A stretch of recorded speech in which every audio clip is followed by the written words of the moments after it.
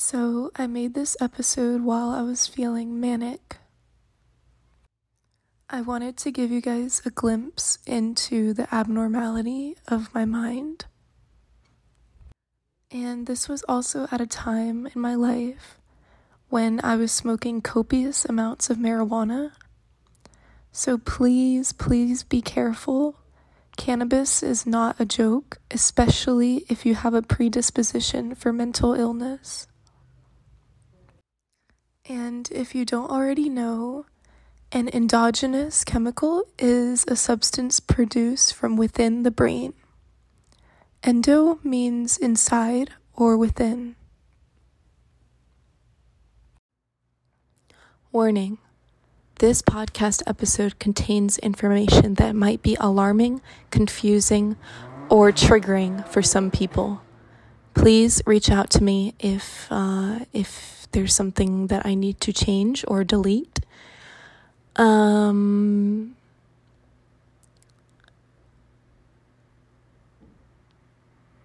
trying something called exposure therapy, and I hope this helps. Goodbye. So I want to try a little experiment, because my theory is that with the correct form of exposure therapy, we can recreate our neural pathways for the world. You're special. You're special. You're special. You are special. Yes, I'm talking to you. Don't tap into this one, said the devil. Okay, said the little girl. And she obeyed. Mwahahaha. Mwahaha. Mwahahaha. You see, I never really had a tight grasp on my identity, so I formed new identities. Aw, motherfuckers don't realize I be sorting through their demons. Yeah, I'm connected to source. Yeah, I use the force. These haters be snitching. These motherfuckers be glitching. Yeah, I'm mad at you. Yeah, you mad at me. Motherfucker, I hear you. Motherfucker, I see.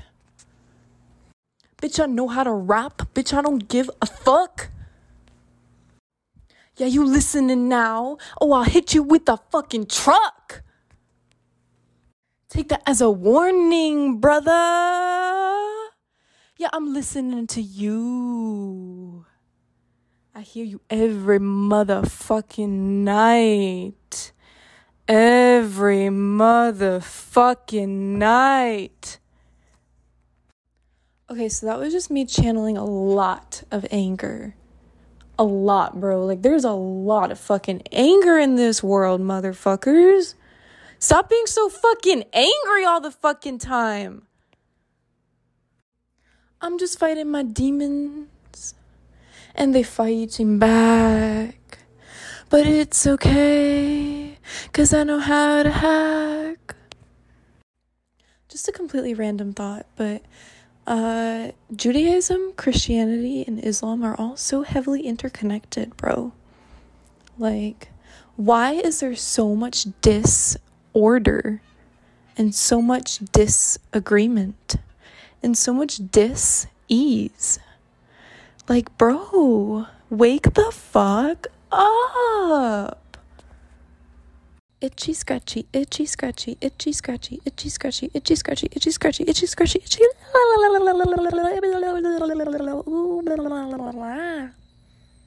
Bloop, boop, beat a bop, boop. So here's my problem, guys. I sometimes do things that could potentially harm myself or my career. I deviate from the norm. So how exactly would you solve that? I feel as though I need a priest, But you might think that's crazy.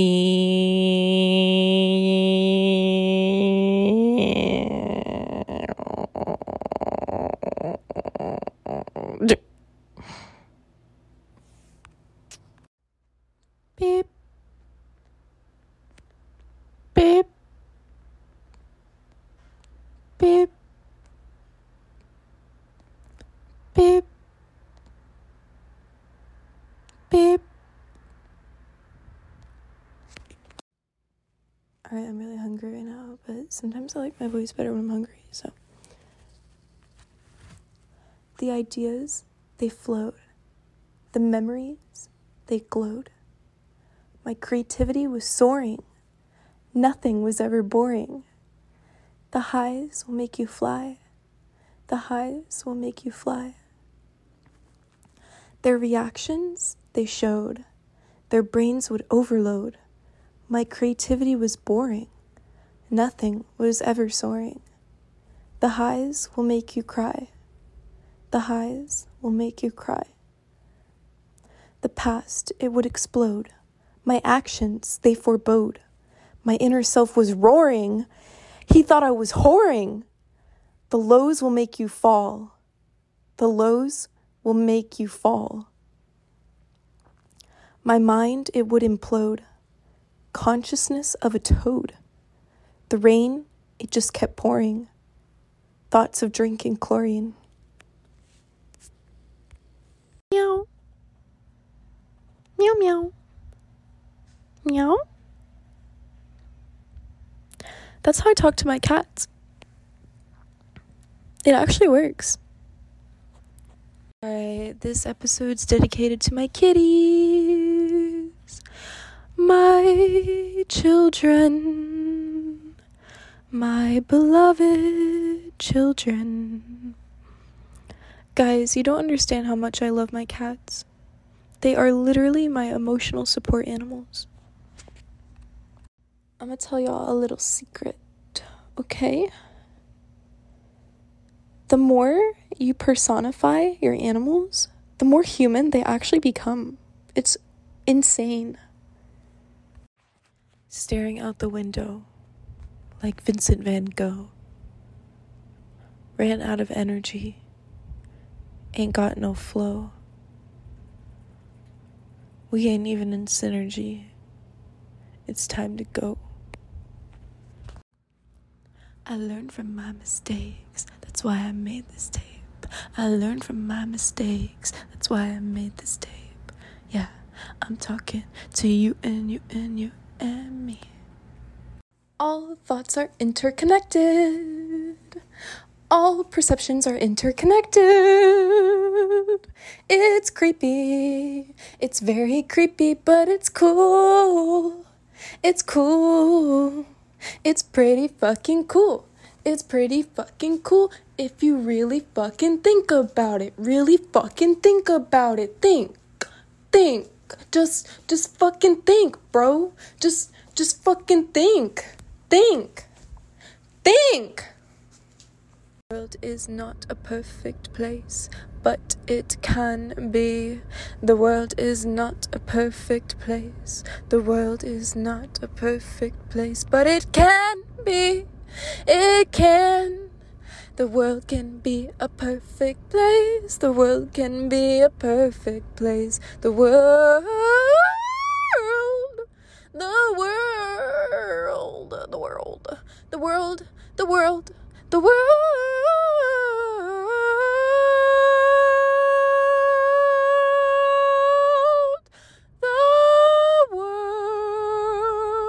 Hallelujah. Hallelujah. Hallelujah. Hallelujah.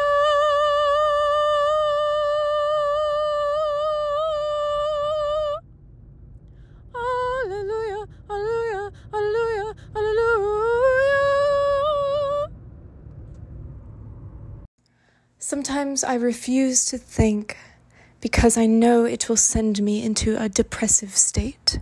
So instead of thinking, I decide to escape into a fantasy reality that does not exist, but it exists in the mind. Therefore, it does exist. Whoa. No way. I'm transmuting energies, energies, energies. I'm transmuting, transmuting, transmute.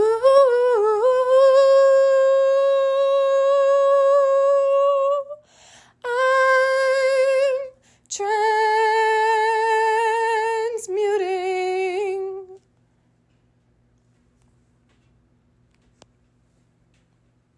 I'm transmuting your energy and your energy and yours and yours and yours, yours, yours, yours, yours, yours, yours, yours, yours, yours, yours too. Yeah, yeah, you. I hear you too. I hear all of you. I hear all of you. All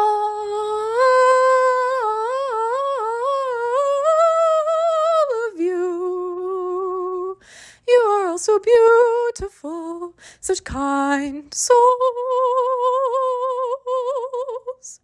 Keep on that path of kindness and purity and happiness and well-being, and kindness and purity and happiness and well-being. Enigma resilience. Enigma resilience. Enigma resilience. Don't let the enigma contain you.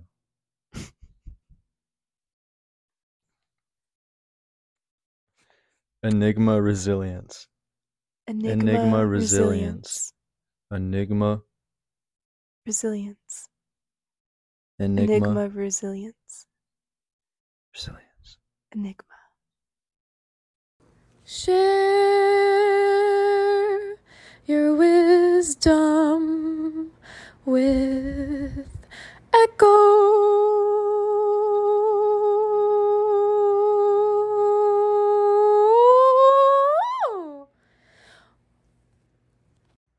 I was a young child doing what I could to save the world. But it always seems like the world just doesn't want to be saved. Need food.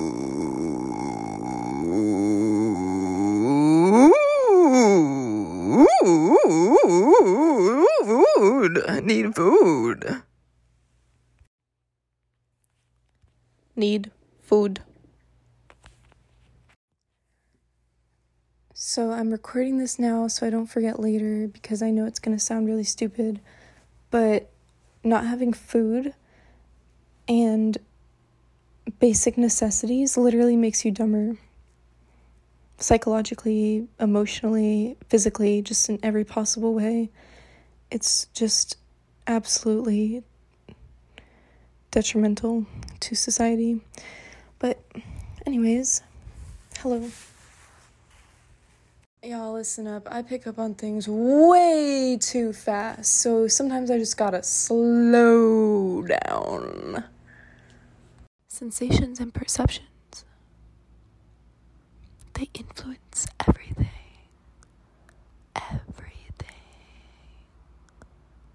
Everything you can imagine in this earthly reality that probably does not actually exist.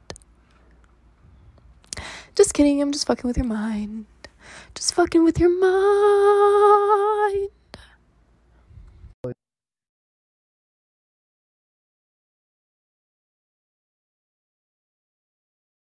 We welcome love and light.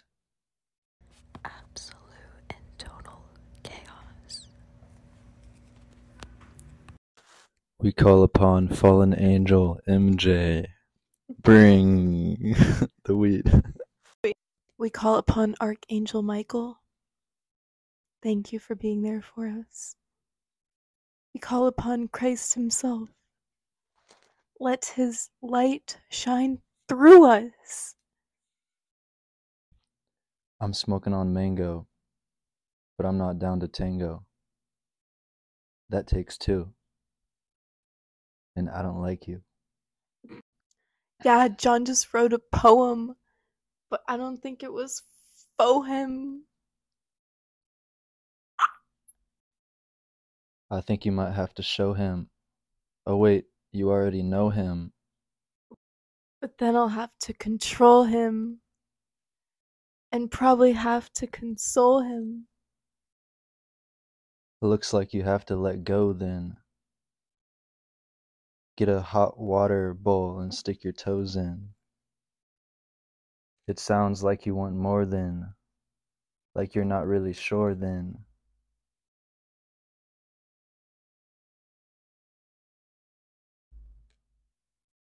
But I just really adore him. This life, it really ain't for him.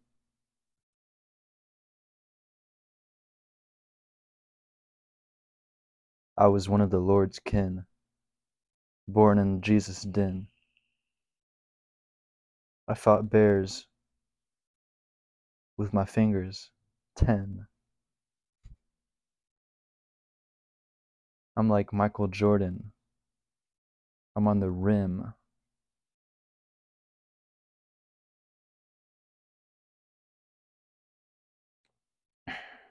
And I'm really soaring like a bird. Pelican.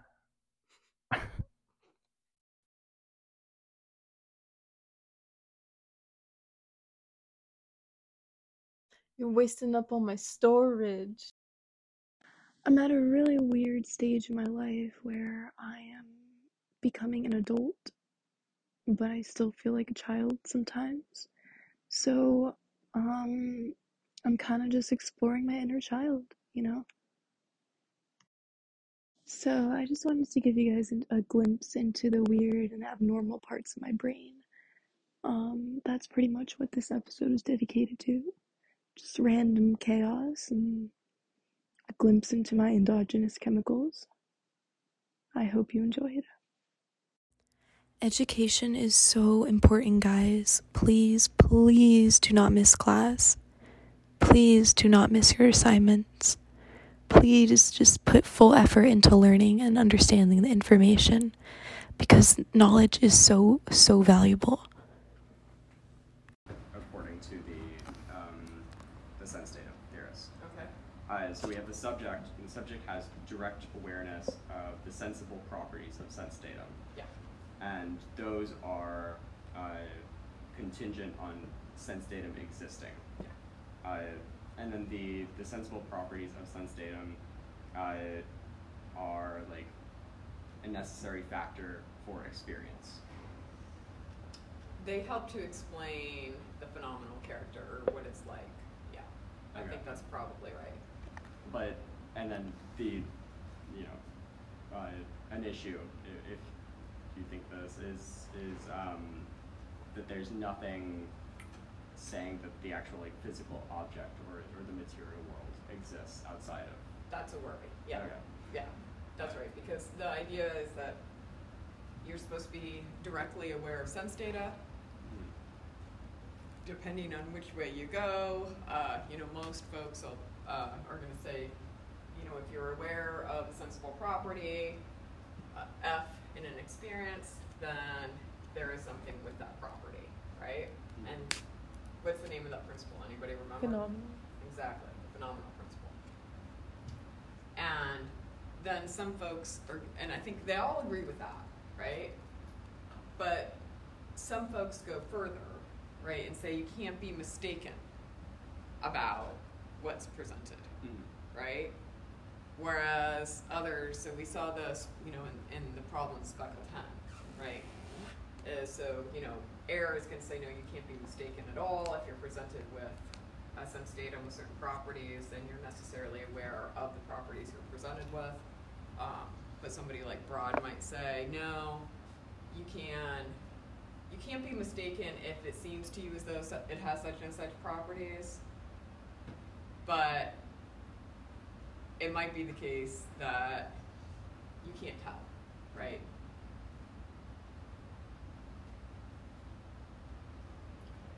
So, Maya. Okay. My question... Okay, so in the argument from hallucination and illusion, is it only part of the phenomenal principle, or is it also applied to the common factor principle? Well, it uses both, right? So let's see. Because I think in the fish reading, I think it was kind of like... The theorist is definitely committed to both of these. Okay.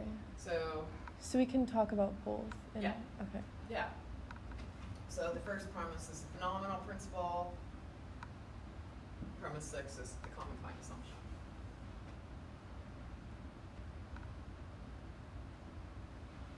Okay, cool. And then, can you explain why it rejects the representational principle? It just doesn't think that's what's going on, because it thinks that and some sense datum theorists, and Fisher talks about this later in the chapter, we're not talking about it, but they will grant that it has representational properties. But for the most part, the idea is supposed to be, at least if you go back to, most of the 20th century guys, early 20th century guys, is you're presented with an object, right? A sense datum, and you're directly aware of it and its properties. And where, it's supposed to help mediate your awareness of other things, but that's typically going to be because of some kind of causal story, right?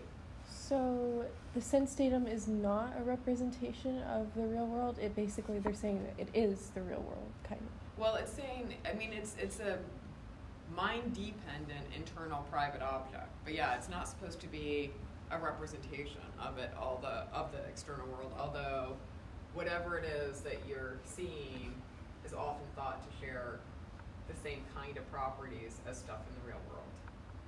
So I think if I'm remembering, if it's error, if I'm remembering correctly, he's going to say something like, maybe you've got a red square out in the world, and so what you would have would be something like red prime, right? So it's going to be similar, but a slightly different kind of property. For our purposes, we're just saying the properties are the same. We don't need to overly complicate it. But no, generally speaking, the traditional guys didn't really think of it as being representational. It's not as though you had this direct awareness of something that represented something in the world. It was, you had this direct awareness of this mind-dependent entity, and then you would tell some kind of causal story, typically, right? Or about, how, when you're in sensory contact with an object, then that object is going to cause an experience, and you're aware of this, kind of thing. But because this thing caused it, that's why you can get to know the stuff about the world, right? That makes sense. Yeah, thank you for describing that. Sure. Yeah. Oh, sorry. I just had one more thing to say from that. Yeah. So there are some versions that do accept the representational principle, correct?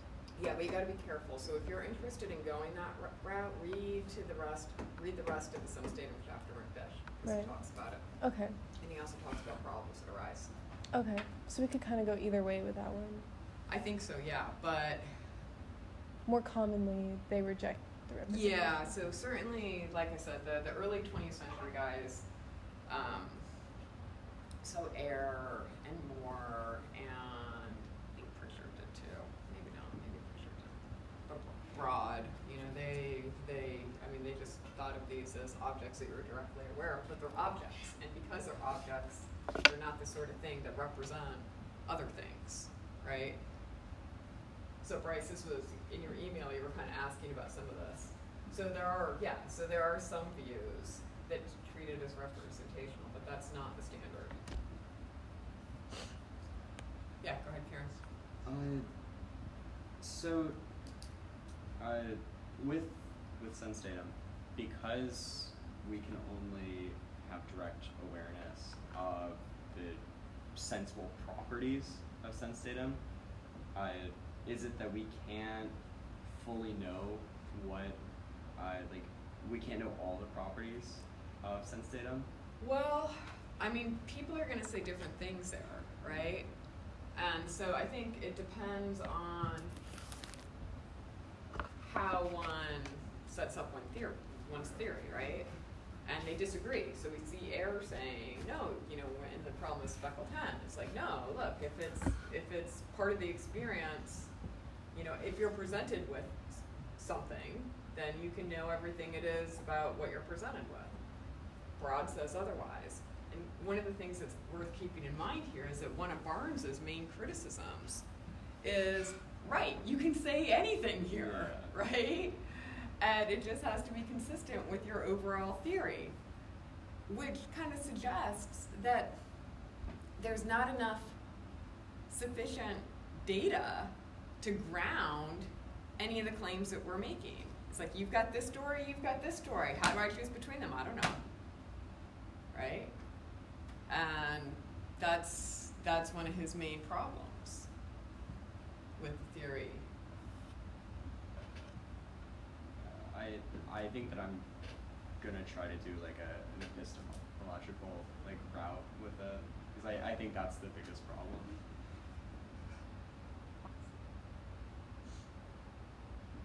Yeah, given that, at least for purposes here, right, we think that it's going to give us knowledge. I mean, the problem even with, I don't know if you could get skepticism going. I mean, skepticism easily threatens.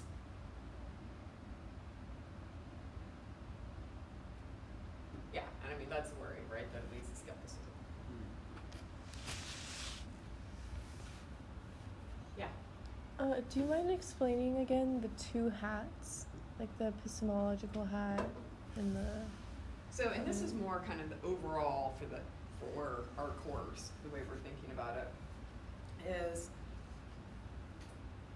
visual experiences have a certain phenomenology. There's something it's like to have an experience, whether it be visual or whatever. And so the idea is that any proper philosophical theory of perception must be able to explain that phenomenology, right? Maybe explain it away, but you gotta account for it. If you don't have if your theory doesn't fit with phenomenology, that's a problem. Similarly, for the epistemological side, is that we think that perception is a key source of knowledge of the external world, right? And if not, you know, the main one. And so any theory is going to have to be able to be compatible and to be able to with how we can have such knowledge. And so you have to be careful here because, you know, I mean, you know, intentionalism is going to run afoul of skepticism. Disjunctivism runs afoul of skepticism. Skepticism threatens all of them, right? So it's not as though it's like you have to have a proper theory knowledge that can answer the skeptical question in order to be a successful philosophical theory of perception. But at least has to be such that we can at least see how maybe absent those kind of things it could work. So one of the virtues of intentionalism is that it's actually, they can give a really nice story about how perceptual experiences justify beliefs. Nice thing about disjunctivism is something similar, right? They can give, depending on the type, can give a pretty nice story about how that works. The skeptic is going to complain, but it's not as big of a problem as it is with the sense data, where it's kind of like, really?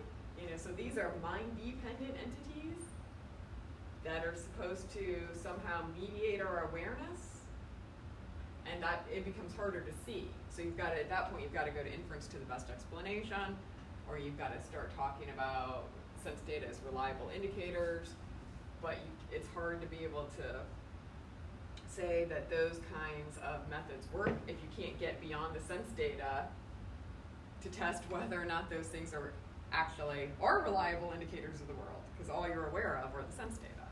Or if you're talking about inference to the best explanation, it's like, well, why should we think that that's a good strategy, right? You know, you kind of have to look at the world to see that, well, these explanations that satisfy these criteria were more likely to be true. But if you can't get past the sense data, you can't get to the world, right? It's kind of the worry. I think at one point in this argument, there's a talk of like veridical experience, like obviously like illusion, hallucination. It's hard for me to set up an argument by saying these things because it seems like for the sensitive theorists, they would automatically say like, no, these are all the same things. Or even if you're taking someone like Ayer's route, you know, why distinguish at all between a veridical experience and a hallucinatory experience? Because if this is all you're aware of and you know this thing directly. Well, keep in mind they don't say it's all you're aware of. They say it's all you're directly aware of. But they're going to grant that you're indirectly aware of the world through the sense data. Okay. So the idea is that the sense data, you're directly aware of the sense data, and then the sense data mediates your awareness of the external world. And what they want to say is, look, and you know, the intentionalist wants to say this too, is when we're just talking about the experience, yeah, you can have the same experience if it's an illusion or a hallucination or a vertical experience, right? You know, this is the common kind assumption.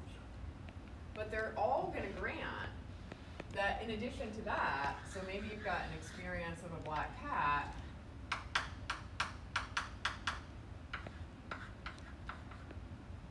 so this is fundamentally what the experience is, but we're going to categorize it differently if there's indeed a black cat, right?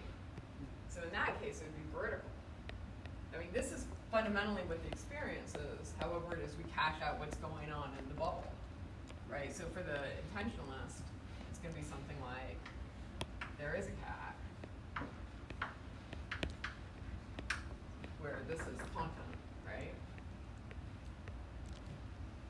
For the sense datum theorist, it's going to be a sense datum, right, that you're directly aware of. But they're going to still say, so fundamentally these are the same type, but of course, experiences can, in fact, I don't want to say, you know,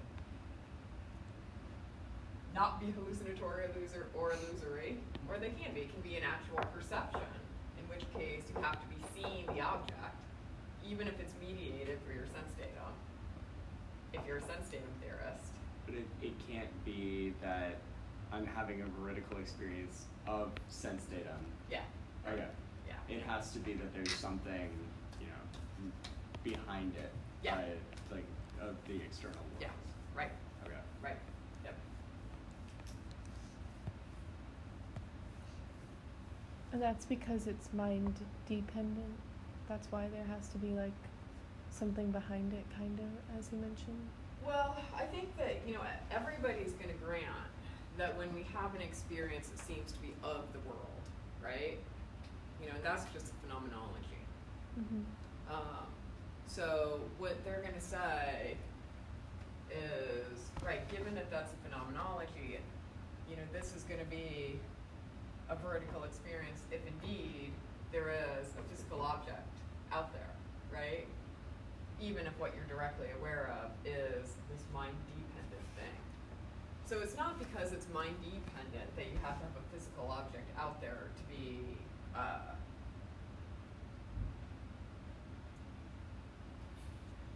that you need to have a physical object out there. It's just, it has more to do, I think, with the phenomenology of experience and kind of what we mean when we're talking about vertical, hallucinatory, and illusory experiences, right? Because, you know, I mean, those kinds of distinctions have been around forever, you know? It's like, you know, you think about, you know, the ancient skeptics and, you know, the 10 modes of Anicedemus. And, you know, one of them is talking about a square tower looking round from a distance. You know, we all know about Macbeth and the dagger, right? So, you know, we're familiar with these phenomena of illusions, hallucinations, and vertical experiences. And so the idea is we got to explain kind of what's going on, right? And the the argument for sense datum kind of starts with, well, you know, phenomenal principle, and then there are these different kinds of states, but everything is the same for, as far as the subject is concerned, which is common kind assumption, blah, blah, blah. So here we go. Yeah. Because in light of the fact that hallucinations and illusions exist, if someone claimed that we were directly aware of our environment, then wouldn't that be saying that, like, hallucinations and illusions, like, those are explained by the actual environment object changing, kind of? Well, I don't think anybody wants to I think what we want to say is, and intentionalists certainly want to say this, disjunctivists want to say this, and Maya, I might be missing your point, so if I am, let me know. I mean, what they want to say is, look, when we're directly aware of stuff in a vertical experience, you know, we are sometimes directly aware of stuff in a vertical experience. You know, I mean, the sense datum theorist is going to say we're directly aware of stuff regardless of the type of experience, but certainly the intentionalists and disjunctivists want to say we're directly aware of the world. Now, in cases of illusion or hallucination, what do you say? At that point, you're not going to be directly aware of the world. Those theories are going to agree on that. Now, what they say, how they account for what's going on is going to differ, right? The sense datum theorist is going to say, look, in all these cases, you're directly aware of the sense datum. Yeah, if that helps. Now, if you're talking, I take it that they would all accept that, you know, perception is generally, at least vertical perception, is direct awareness of the world. And if you're having a hallucination or an illusion, then yes, something is going on in the environment. But where the environment could presumably include, you know, brain function, you know, something's going on in the world to cause it. There's some physical cause of it. So I don't know if you were going for the second part. Yeah, I guess I was curious to hear what some other viewpoints would be like that. Well, yeah.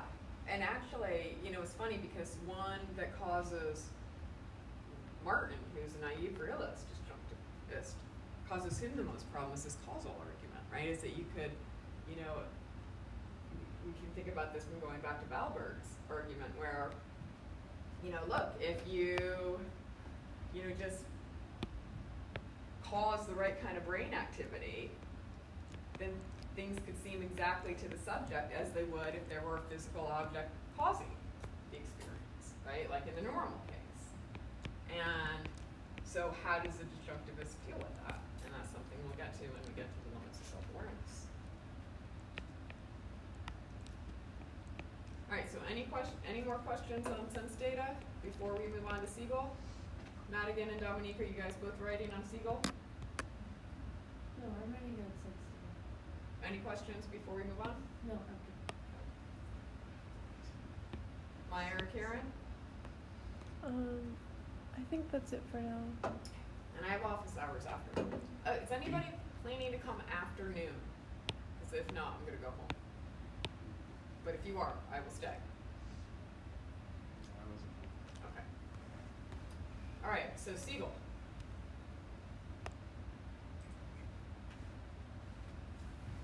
What you guys got? There you go. Pull up Siegel.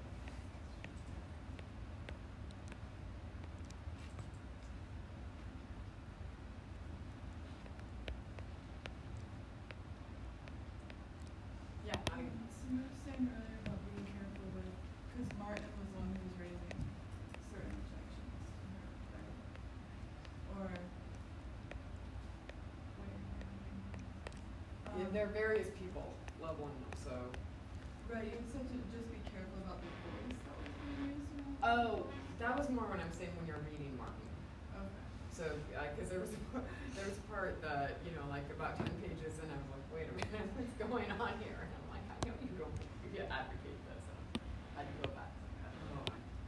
Oh. Okay, so just like what is his argument versus like entertaining Yeah. objections? Yeah, and that's more when reading them. And if you guys use his perceptual content, keep in mind that, you know, again, he's no intentionalist. He's talking about intentionalism, and he's kind of giving the motivation. And he's not, he's not arguing against it really. He's just trying to map out the different views, right? But if you use that, do not call him an intentionalist. He is not.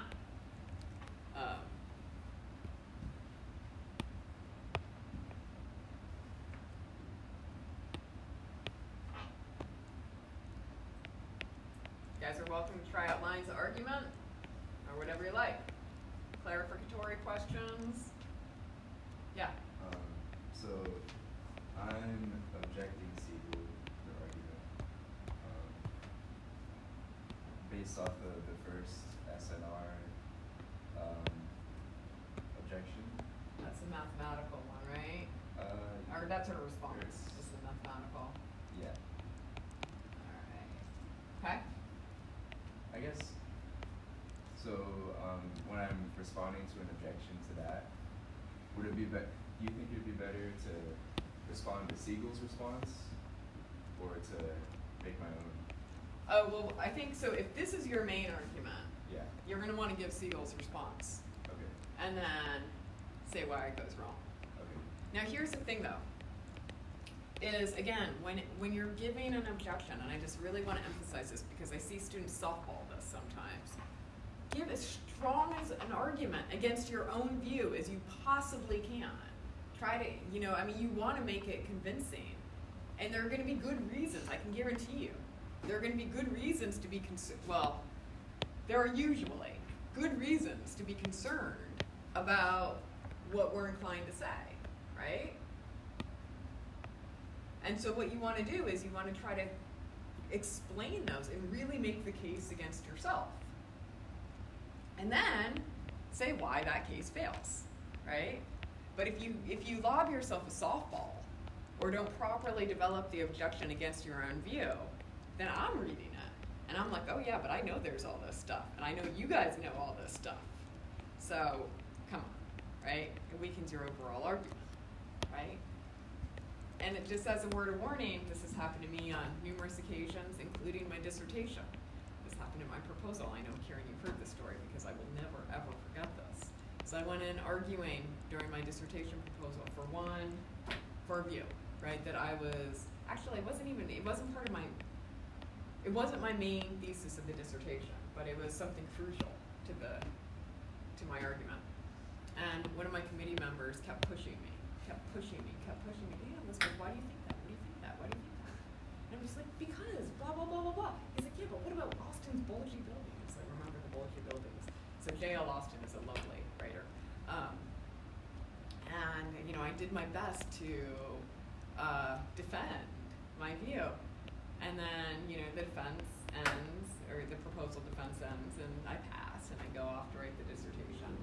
And I keep thinking about those damn bulgy buildings. And what my committee member kept pushing. And I kept thinking about it, and I kept thinking about it, and I kept thinking about it. I'm like, oh, he's right. So I completely changed the dissertation ended up being very different than what I thought it was going to be. Where I was defending this view that I thought was fundamentally mistaken and problematic, and now I think is right. And the really beautiful thing is because I was so convinced, and I had all these arguments on my side about why I was right, during my proposal defense. I knew the terrain and I knew the enemy, and so I was able to pick it apart and come up with really pretty good case, right?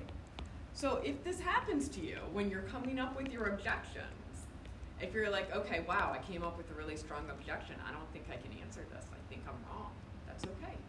Change your thesis. Change the structure of your paper. Not a problem. Happened to me as an undergrad, happened to me, it still happens, goodness knows.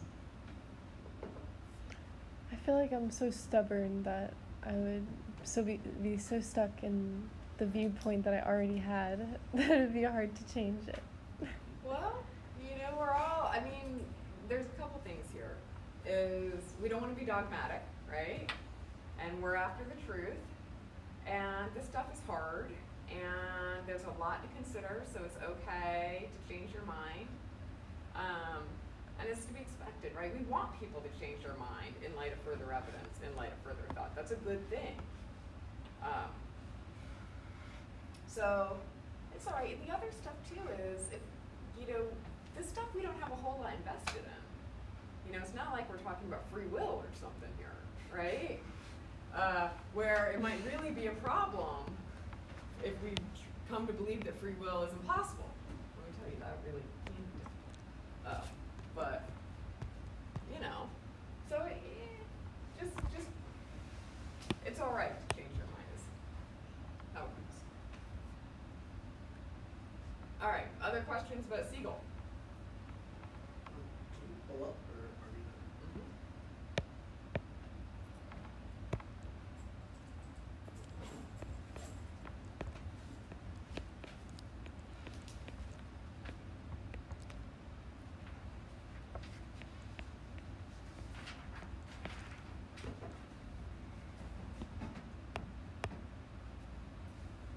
This is a lot easier with you guys running thoughts. Yeah, not again. So I guess I'm not totally clear on if the argument from accuracy and the argument from appearing are both like necessary together for your ultimate view, or are they two different ways? I think that I think they're kind of two different ways. Although the argument from and she actually thinks that the argument from accuracy doesn't get her where she needs to go.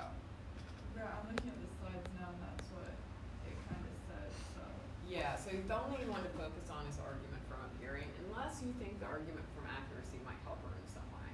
So if you're looking at an objection and you think the argument from accuracy can help you answer it, that might be something. And actually, you might want to be able to use maybe not the argument from accuracy per se, but just kind of look, we pre-theoretically distinguish between illusions, hallucinations, and vertical experiences all the time. The best explanation of that is that experiences are representing the world as being certain ways, right? And that's what accounts, and the degree to which they accurately represent the world accounts for those differences. And so there's some more evidence for the quantum view, right? So you could do something like that. But I would suggest that if you go that route, keep it, you know, you don't need to get into